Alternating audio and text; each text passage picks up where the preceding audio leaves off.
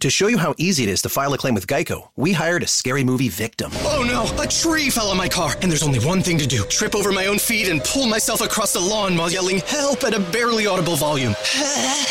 Sorry to interrupt, but you filed a claim with Geico, so you've got a designated claims team to help you. This Geico sounds suspiciously reassuring. Are you sure I don't end up getting surprised with an unexpected twist? Just that your Geico team will always be there to keep you updated.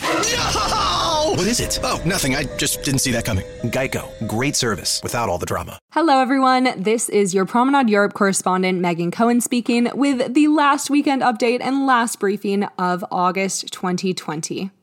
First, the parliamentary elections in Montenegro took place yesterday and ended with a major upset to the incumbent Democratic Party of Socialists, or DPS, after the party fell one seat short of a majority.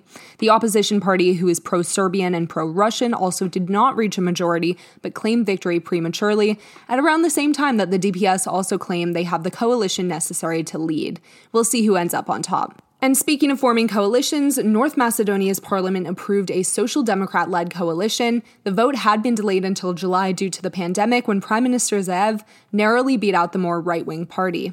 The EU's foreign policy chief called for new Belarus elections with global supervision. President Macron said on Friday that he enlisted Putin's help in convincing Lukashenko to compromise. There was also a fairly large internal crackdown on foreign journalists. Over the weekend, one Swedish journalist was deported, and according to the, Vesna Human Rights Center, 261 people were detained last Thursday, 50 of them journalists. In Germany, anti-COVID protesters attempted to storm the German parliament building. Authorities said about 38,000 people participated in the initial protest. The New York Times also reports, get this, that many asked for President Trump and Putin to liberate Germany.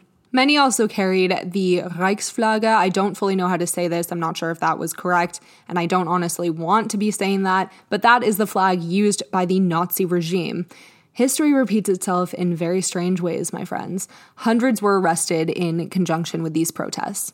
In France, a senior military official was detained in what security officials said was, quote, a security breach, and media personnel called a case of spying for Russia. He is now being held in Paris. Further south in Lyon, robbers made out with 9 million euros after attacking an armored security vehicle belonging to Swedish cash handling company Loomis. And over 3,000 Spaniards were forced to evacuate their homes in the southern Andalusia region due to a massive wildfire. Lastly, in a sign of hopefully soon returning to normal times, Pope Francis is set to hold a general audience again to a limited amount of people.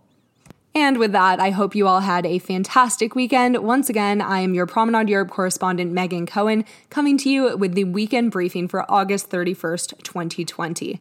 I will now only be doing briefings on Mondays, Wednesdays, and Fridays to accommodate my own school schedule, because school just started today.